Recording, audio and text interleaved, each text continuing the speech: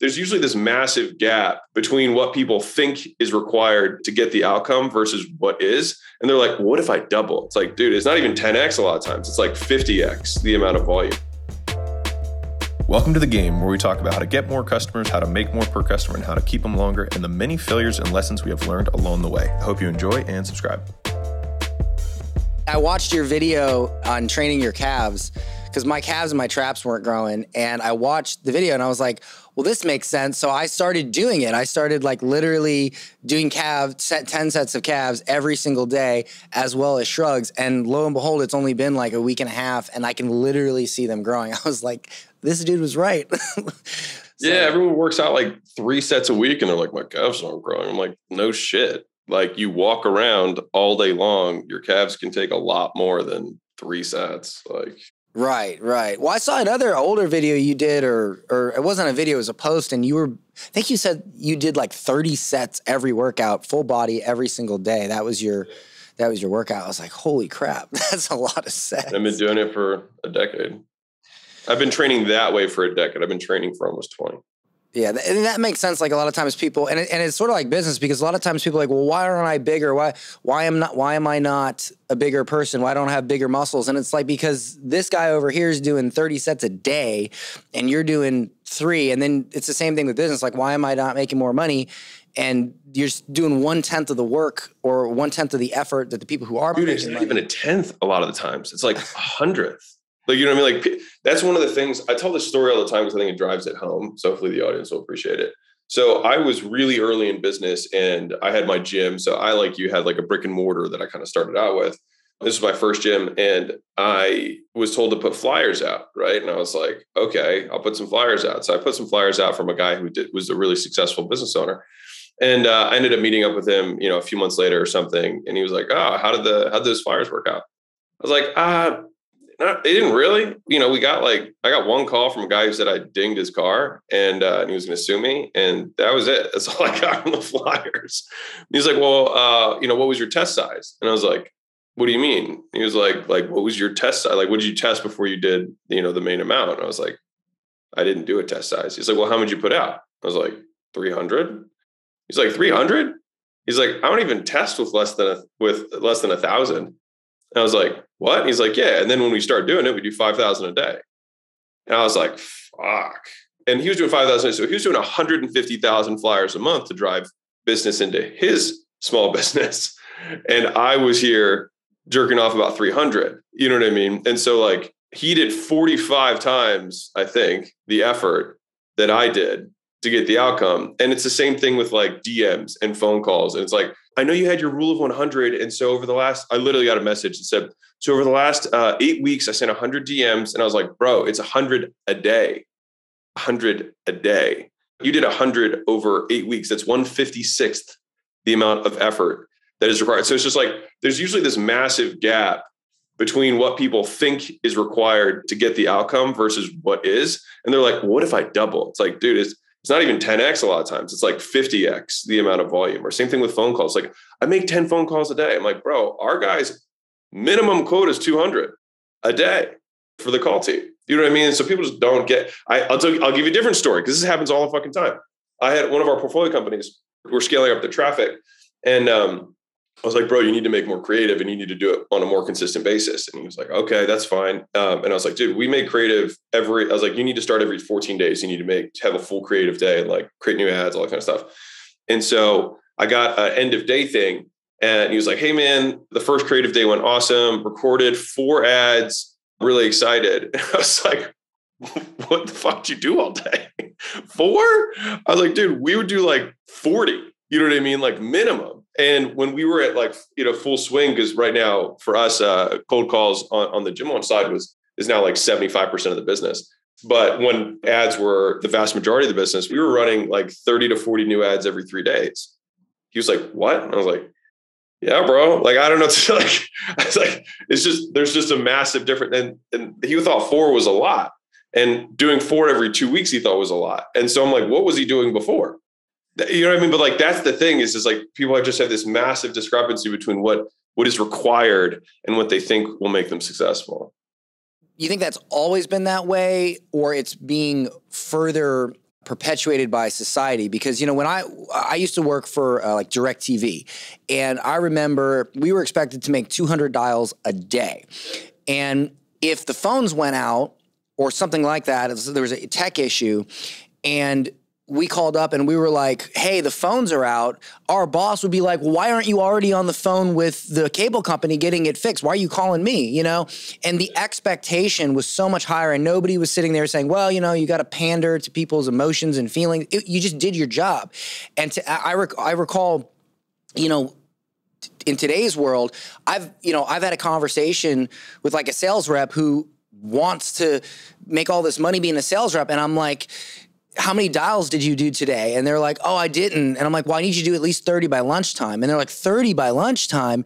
That's just not enough hours in a day. And I'm like, dude, not everyone's going to answer. You can do 30 in the next hour. What are you talking about? Like, just the fundamental lack of understanding and acceptance around that. Do you think that it's worse today because of like society and culture, or do you think it's just always been that way? No, I mean, I think there's a slight, degradation over time, but I think it's cyclical. So, I mean, like there's lots of like macro stuff, but I think it's like every 80 years or so, there's like the big pendulum that swings. And so it's like, like hard times build hard people build right. Good times build soft people build hard times. Right. And so I think that we're in the hard people built, we're soft times build soft people stage right now. And I think that, we will have another hard time and it will build more hard people. I think it's very likely that we will be our generation will be the one that will have to step up in the next decade or so and become a harder generation, which I think we'll rise to it. I mean, I think people are amazingly resilient when they have no choice. Like if we think about like human capacity versus like what is societally accepted, like I think a lot about like really dark times. I think a lot about like Auschwitz and slavery and things that were really horrific kind of human experiences, and huge populations were able to go through it. And those same people prior to, well, obviously slavery wouldn't work, but like prior to that experience, you might have people who were softer, and then they go through things like that and it really fundamentally changes them. And to the same degree, if I were to think to myself, like the difficulty of my life compared to a lifetime of slavery is different, right? It's a different level of difficulty. And so I think like knowing that is possible gives us a lot more potential for effort, because it's just like we're so untapped in the amount of effort that we put forth into the endeavors that we pursue. Awesome. That makes a lot of sense. So let me ask you this, kind of feeding off that, because it's one thing that I've noticed is there is effort. There's lack of acceptance around how much effort, but then I've seen a lot of people, including myself, we put effort into the wrong places. Like we started talking before we began recording, and your companies, you and your wife are doing $100 million a year, and you're in a hallway right now with no art on the wall. I thought it was the camera angle, but do the thing with your hands, like literally, you can touch both sides of the wall. You're in this hallway in your obviously beautiful condo in Vegas, but like, dude, like most people, they have this big office with this nice views and this over the top stuff and maybe they have like crazy lighting and stuff and they just go overboard, but you're just like, screw it. I'm in this hallway and I'm just building this, $1 billion play. Would you say that part of your success is the fact that you're basically just the ultimate minimalist? Like, I mean, everything that I see from you is ultimate minimal, right? It's like an iPhone videos for your YouTube. It's your logo is just acquisition.com. It's just, and your website is just like, blah, like,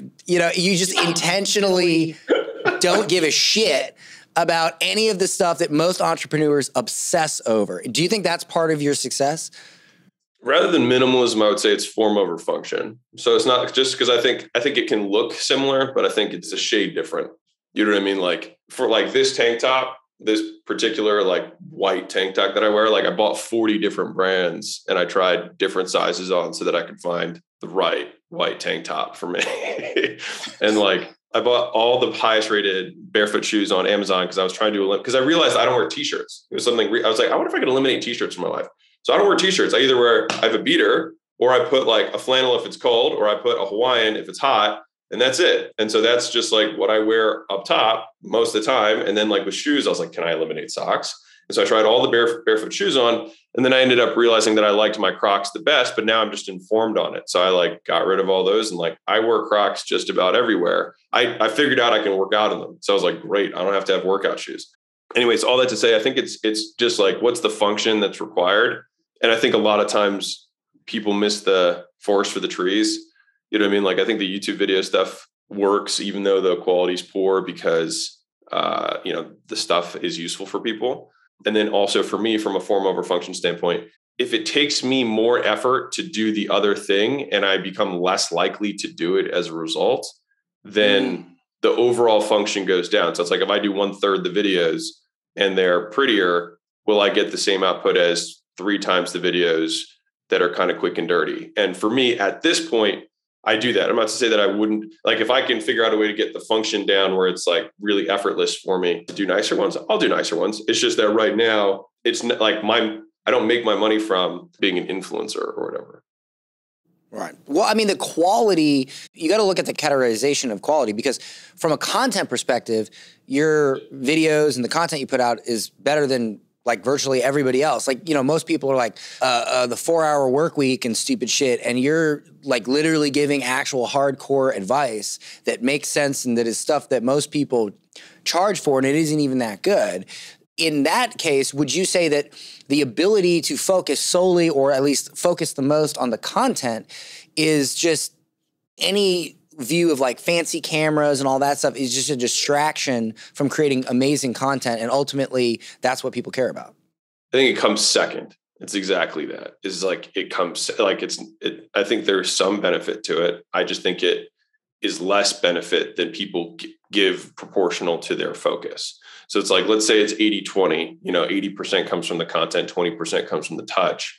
I think people put 80% on the touch and 20% on the content. And so it's like, I think if you allocate the focus appropriately, then you'll get the outsized outcomes. And I think fundamentally, like, the people that move fastest in life are the ones who employ the most leverage.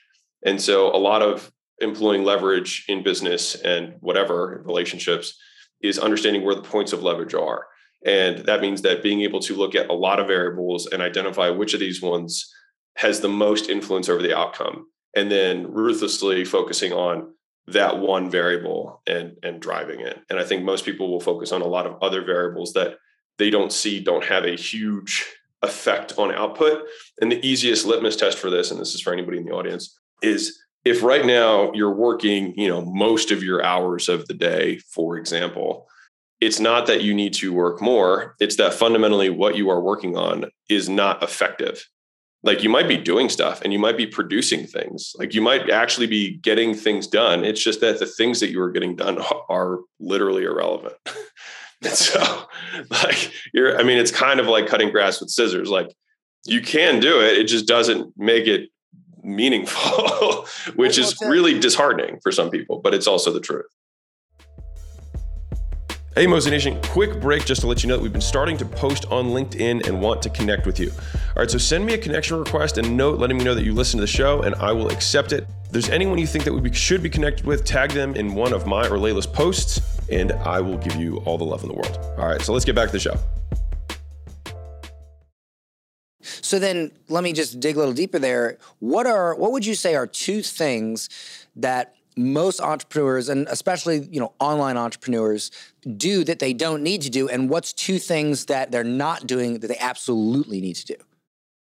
I can answer the second one better than the first one, because my answer for the first 2 would be anything you're doing that's not these things. You know what I mean? Like, right? Like, people do a zillion crazy things. And so with regards to the things that people need to be doing more, like, if you boil everything down, like, again, what are the points of leverage? Like, what are the things that actually grow a business, right? Like, number 1 is you can get more customers. Number 2 is you can make them worth more.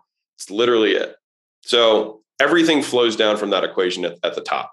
And every time we have quarterlies with the portfolio companies and things like that, like, I always write it on the board as a reminder to just be like, guys, we're either making this number go up or making this number go up. What is all of these, these quarterly objectives that we're doing? How is it going to drive that versus how is it going to drive that? Right. And so, like, the 2 most important things are getting more customers and making them worth more. And so then it just depends on which of these things is the bottleneck within the business. And in the beginning, and this is where a lot of people fuck up, is that like 0 to 1 million, 1 to 3 million ish in that range is you have to learn how to sell something to someone, right? It's one product, one avatar, one channel. Very simple process, right? Which is really just finding product market fit, which is what they call from the software world, is do people want the thing you're selling? That's it, right? And can you get them to give you money? All it is. But going from like 3 to 10, for example, you can gas marketing you can just keep acquiring customers. The thing is that like, in order to keep doubling down on that, you have to double your sales velocity every time you want to double the business. So it's like, I go from selling 50 customers a month to 100 customers a month. And I sell from 100 customers a month to 200 customers a month. And I go from 200 to 400. And it becomes really untenable at a certain point to keep selling more people. And then that's where the business will plateau. And so instead, the better way of growing the big business is as soon as you have product market fit, which is selling shit that people want and they're actually buying from, which usually you're making 1 to 3 million ish, right? At that point, you pause on acquisition and then you focus all of your effort on how do I retain these people? How do I get them to never leave? How do I extend the LTV per customer so that even if I sold the same amount, my business continues to grow, right? And so usually, if you fix that properly during that period of time, you can keep the same acquisition numbers and then expand the business from 3 to 10 million with a lot less effort, think leverage. And then when you go and jam more marketing into the business, then it just, boom, you're at 30, boom, you're at 50. You know what I mean? And it's just that most people just think, oh, I started marketing, that made me some money, so I'm going to market more to make me more money. And it's not that. I mean, you will make what I would consider like, you will become rich doing that if you just want to market a lot, but you will not become wealthy because you will not build assets that are valuable because people will not want to buy a thing that's purely built on just front end and not tons of like word of mouth and higher LTV metrics. And then what happens is the media arbitrage that most people figure out in order to acquire the customers usually shuts down. And then all of a sudden their margins compress and then it becomes untenable for them to acquire the amount of customers that they were. And then overnight they disappear. You know what I mean? And that's what usually happens. Whereas if you have a stable base of customers that continue to pay you because they like the thing that you're doing, it gives you the gross profit margin to then weather those storms and then build other channels. Got it. So then let me ask you this. You probably have a lot of data on this next question already. How many portfolio companies do you have currently? If you don't include the 3 that Layla and I still have big chunks of that we sold majority of, but we're still 25 to 40% owners in those companies. We have 8. So 8 companies. So I would say that that's not 1 or 2. That's a pretty fair amount to be. 11 between all of them. Okay, so 11. So then let me ask you this. When you start working with a portfolio company, I imagine that you've probably helped or coached or somehow interacted with a lot more companies than that. My question is, you probably are seeing patterns, right? Like as soon as you start working with a company, you probably see the same mistakes over and over again, or you start changing the same things over and over again and they repeat. Can you expand on what are those repeated patterns, or what's the first thing you usually change that you just consistently see? I would say that there are different archetypes of entrepreneurs. So just as a hair to that, like as a shade of gray or nuance, is that there are product-driven entrepreneurs and there are promotion-driven entrepreneurs.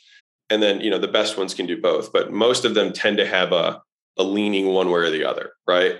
And so if we have a product-driven entrepreneur, usually we have to focus on acquisition stuff, right? And I would say that's probably the minority of the time. I'd say that's maybe like 25% of the time. The other 75% of the time, it's usually promotion-driven entrepreneurs. At least the ones who come to me are maybe attracted to my stuff. And to be fair, my company's called acquisition.com. So like maybe the promotion guys are more attracted to the stuff that I talk about, right? And so with the promotion guys, it's usually we have to fix back-end stuff. And so it really depends on what they're presenting with, because like the way I see it, it's like, imagine you have a Mona Lisa painting that's the embodiment of like a $50 or $100 million business. And then we've got whatever their current business looks like, which is Mona Lisa that has like gunshot and bullet holes all over it. It's like, okay, how do we look at this and then just systematically fill in the holes? And so 2 different businesses might have like gunshot holes in different areas of the painting that they currently have that has potential to be a Mona Lisa, but it's not there yet. And so we just kind of fill in the holes based on that. But big picture, most companies at that size, they have really, really shit data tracking. So usually they don't have consolidated metrics. And that's a big one because it affects everything that you're trying to improve. Like if you don't have all the metrics and tracking around like customer lifetime value and your acquisition metrics from click to close, then it becomes really difficult to make decisions. And so then you're just shooting from the hip, which is just not that effective. So getting the right data in place. Second one, and this is probably pretty universal, is that the talent at that stage is low. So usually it's a genius with 1,000 hands model. You've got one guy who's kind of like really pushing and driving everything. And then a lot of people just like help him out or her out, right? And so what's required at that point is that we need to have like the first like true mid-level leaders. That's kind of like directors and managers that need to get put into place. And sometimes those directors and managers can level up even beyond that to go from 10 to 30. And sometimes we have to replace them. And it just depends on whether they're willing or able to grow. And so it's a data problem. It's a people problem. And then there's usually some sort of, this is one that's not like necessarily a problem, but like what we're really good at is figuring out the best ways to monetize businesses. And so it's like, how can we reconfigure how we price? How can we reconfigure the thing that we're selling or create some sort of ascension or some sort of tied in continuity to increase the lifetime value per customer? Those are like I would say the three bigger buckets that we look at is like, we got to get the data right so that we can make the strategic decisions. And then once we have the strategic decisions we need to do to build the beautiful Mona Lisa painting that we want to paint, then who do we need on the bus who is either there, and then who we need to get off the bus? Because I would say it's more than a third and less than half the time. So in that range, we also have to fire a bunch of key people, or I would say like they're key roles in the business, but they are actually sabotaging the business. And so we've had 2 instances or 3 instances, and not necessarily even fire is a strong word, but like we have to fundamentally move the org chart a lot, right? Sometimes we have to let somebody go, but sometimes it's like, it has to be a major move. Like maybe the CEO is actually a really good CMO and he's not really a CEO, right? Like he's a founder, but like if you look at Shopify, the founder, I can't remember his name. And now I feel like an idiot. But anyways, the founder, he's a product guy. And so he's not CEO of Shopify, even though he's the founder. He's just chief product officer because that's what he loves doing. And that's what he's really good at, right? And he found a CEO to run the business because he recognized his own deficiencies. But a lot of times people's egos cannot take that. And the thing is, it's always like, what does the business require, period? And then like, that's what it requires. So whether it's you or something like that is what is required. And then it's just having a conversation of like, do you want to become that person or do you want to find that person? So what do you mean by their ego gets in the way? People have attachments to the title of CEO. They're like, I want to be CEO. It's my company. I'm like, well, I mean, it's a business that requires a CEO. Like you do not need to be that person. Like Warren Buffett's not CEO of any of his companies. You know what I mean? Does that lead into playing to your strengths a lot? Because, for me, I've always thought if I was going to be anything, it would be a CMO, not a CEO. Because the operational aspect of business is the part I like the least. I mean, it needs to be done, but it's the part I like the least. I like, I grew up watching Mad Men and thinking that was the greatest show in the planet, and just coming up with the best ad campaign was, to me, that's like art. It's like painting, but you're painting with products. Totally. Yeah. And so the best people see whatever they do as art. So the best product guys talk about product like it's art. The best operators talk about culture and meeting and onboarding and leading like it's art. I'm so glad to hear you say that, because I have always, my entire career, said that, I grew up an artist, right? I was a poor musician, played guitar, and I never could get that to be successful. And so when I started learning sales and marketing and building a business, I didn't really view it as a business, because I was that like anti-corporate guitar player. And I was like, fuck these guys. But then I realized it's just a different canvas. It's a different stage. And I always viewed building the business and ads and marketing and creating products as art, not as, obviously it's a business, but I viewed it as art, and I've said that a lot. So to hear you say that, it just lets me know I'm on the right track with that thinking. I think it has to be art. Because at a certain, you don't need more money. You know what I mean? And so it has to be something that you would do. Like if you would play music all day long, if you didn't need anything ever, then it's just, and this is, a lot of people won't like what I'm about to say, but I'll say it anyways. Like to compete against the people, if you're like, I really want to make money, but you don't really like business. Like I started in fitness and then I realized I had a deeper passion for business. Like I liked it more than I liked fitness. And I was obsessed with fitness for a long time. But like when I the day I started my gym was the day fitness became number 2, and then business became my first love. and I'm still, in my love affair, with business, my long-term relationship with business. And it's because like the only way you're going to beat everybody else is to truly love it. And if you don't, I think it's very difficult to do that. And I think it's just like maybe picking another metric or different bone to gnaw on. But I have one quick thing. I was pulling it up while we were talking about the art thing earlier. So like a lot of marketers will talk about how their products are amazing, right? Like how many times have you heard people like, oh, no, our course is awesome. Our program's awesome, or whatever, right? They say that. But the thing is like, and I've done this at like a couple of like workshops I've been invited to. And I'm like, all right, who here knows what their CPM, their CTR, their CPL, like their set percentage, their close rate, their CPA, their CAC, like who knows all those numbers? And everyone's like, oh yeah, 100%. I'm like, cool. I'm like, what's your TTV? What's your CHS? What's your NPS? What's your churn? What's your activation points? What's your CRC? And they're like, what? I'm like, right. So how can you say you have a fucking good product and you don't even know what the fucking metrics are to track good product? Well, I mean, I think that just goes into the fact that most entrepreneurs are kind of full of shit. Silence in the room, right? Yeah. Wow. I mean, and that makes sense because, if you think about it, most entrepreneurs are full of shit. And even if they're like, no, I mean, look, I'm just going to look, I'll just say this. Okay. I've personally worked with, and you've worked with a lot. I've worked with tons of entrepreneurs. One of the biggest things is online coaches, course creators, even agencies. And I've always given blunt, direct advice. And I can't tell you, if I had to sum up my experience with most people, and I was probably this way too when I came up, so I'm not like judging, but it's really like, hey, you are currently full of shit and you need to understand how to not be full of shit. And now you can sort of really see the forest through the trees and see what needs to be done because you have this cloud over you, this lens. Your glasses are dirty. You can't see the real world because you're stuck in this alternate reality that you've created. And I like it. I like how you just broke it down. You're like, listen, do you feel that you have a good product? But that is a feeling. That's an emotion. That's some shit you need to talk to your therapist about. What are the metrics? What is the data telling you? Is the data telling you it's good, or do you just feel it's good because you just want to wake up and think life's great? So I think that's a great point because as an entrepreneur, isn't it about that? Isn't it about the data and analyzing the situation and making decisions and not about just feeling a certain way, Wouldn't you say that ultimately is that next level, is detaching yourself from that and just looking at it as it is?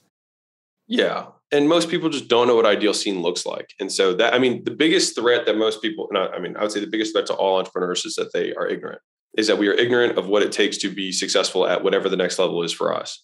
And so this concept is one that has just like frightened me and for my whole life, which is, I think I heard Myron say this on stage and it was like really impactful for me. He said, it was a close for him, but I just think it's a great concept. He said, it's costing you $1 million a year every year you don't know how to make $1 million.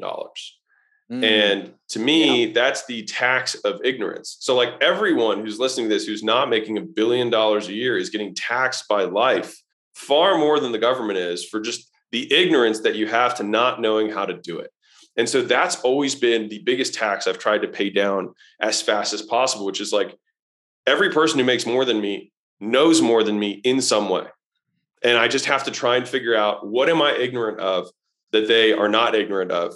And a lot of people will throw stones and be like, well, that guy doesn't have ethics or that guy doesn't have morals. One of the big pieces is that there's always the compounding effect of time, right? Is that like, you might be on the right path as long as you are making progress. And that's a big one, right? As long as you might be on the right path to $1 billion. Cause like Warren Buffett at my age, I think was worth 10 million in those days dollars. I have to figure out what that is in today's dollars, but like, he was worth 10 million at my age. And I'm like, so maybe it is the right path. I don't know. You know what I mean? But also the world's changed. Do you think one of the big things is like to just expand on that? Like people assume they need to like someone to learn from them. And I've never understood why someone sets a requirement to personally like someone to gain value or knowledge from them. Oh yeah. I wrote that down because it's a really good tweet. You don't need to like someone to learn from them. That's great. Well, I'm glad I could contribute to your Twitter somehow. Hey man, I love that. It's a great statement. But Naval said something that I thought was really impactful. And it's like, this is something that took me a very, very, very, very, very long time to understand. So before I explain what that quote is, most small business owners suck. And that is why they are small business owners, because they are so bad at virtually all aspects of business that's why they are small, right? Like the thing that separates small business from big business is skill, right? And market opportunity, et cetera. But like you can even get into like, well, picking an opportunity is a skill, right? And so people are like, well, that's easy. He's selling B2B. It's like, well, then why don't you sell B2B or whatever? I mean, I don't think it's that easy, but you get the understanding, right? And so Naval said, you only do sales or are good at selling because you don't know how to market. And you only market because you don't know how to build product. And so I think there's a tremendous amount of truth to that, which is like, if you build the product good enough, and it takes a tremendous amount of effort to build an exceptional product that grows on its own via word of mouth, because of all acquisition channels, only one of them is quadratic in nature, right? Only one of them can multiply and compound on its own. Every other acquisition channel, you get an affiliate, it's a one-to-one relationship. You get, you dollar in, dollar out. Same thing with, ads. It's like you put $1 in, you get a fixed amount out. Maybe it's 10-1, but it's fixed. So I put another $1 in, I get another $10 out. But for something to be quadratic, it's like I put 10 in, I get 100, and then I get 1,000, and then I get 10,000, right? And it multiplies. And the only thing that does that is word of mouth, right? And one of the things that's really interesting about the internet space specifically is a lot of people will start their business. They'll shoot up because they'll figure out how to get ads to work or whatever their acquisition channel is. They'll figure out how to do that, and then they'll shoot up in revenue, right? And this is particularly for paid ad people, right? And within 6 months or 12 months, all of a sudden they're like, man, my CPMs are out of control. My cost of acquisition is way above KPI. Like, Google's changed, YouTube's changed, Facebook's changed, right? They throw that out there, and the thing is like it may have gone up by like 10%. It may have gone up by 15%, but your cost of acquisition has quadrupled. And so the thing is what is the invisible hand behind the scenes pulling the strings against you? And it's the same people who are like, well, word of mouth doesn't exist. It doesn't work anymore. And that's horseshit. Word of mouth 100% completely exists. It's social media, for God's sake. Of course, word of mouth works. It's just working against you. And so right now, everyone has word of mouth that is about their business. The question is it neutral? Is it positive? Or is it negative? And then actively destroying your business the way positive word of mouth can grow your business. And so the guys who have positive word of mouth, they see their cost of acquisition to continue to decline, even if their cost per impression remains the same or even goes up slightly, because they have that quadratic compounding that's happened behind the scene. Whereas the other guys are having that compounding that's happening behind the scenes, which is like, oh, I saw this ad from, Johnny so-and-so. I think it looks cool. And then they message a friend. They're like, oh, dude, heard that guy's a complete, like his product shit, he doesn't respond to you. The team sucks. He just has a bunch of VAs in the Philippines who are like your support, and it's terrible. And they're like, oh, wow. And then that person, the person who said the negative thing, gets asked a question again about Johnny. Another situation tells people he prevented that sale. No one knows why he prevented that sale, but that sale was prevented. And then the guy he tells it to gets another message like, hey, are you going to do that Johnny thing? And he's like, oh no, I actually heard from Frank that it's actually a really bad product. And they're like, oh, okay. And that's enough. Yeah. Like, it doesn't take a lot to get people to not buy. Yeah. And so it's just like you have this machine that compounds. And the easiest way to prove it is like, if your cost of acquisition has gone up 3x, but the cost per impression has only gone up 30%, you have another thing that's working against you, which is like, how is Jim Launch still here 6 years later, 7 years later, right? And still growing. Right? It's only there because it has at least neutral or positive word of mouth behind it. Otherwise, it wouldn't exist. We wouldn't be able to acquire customers.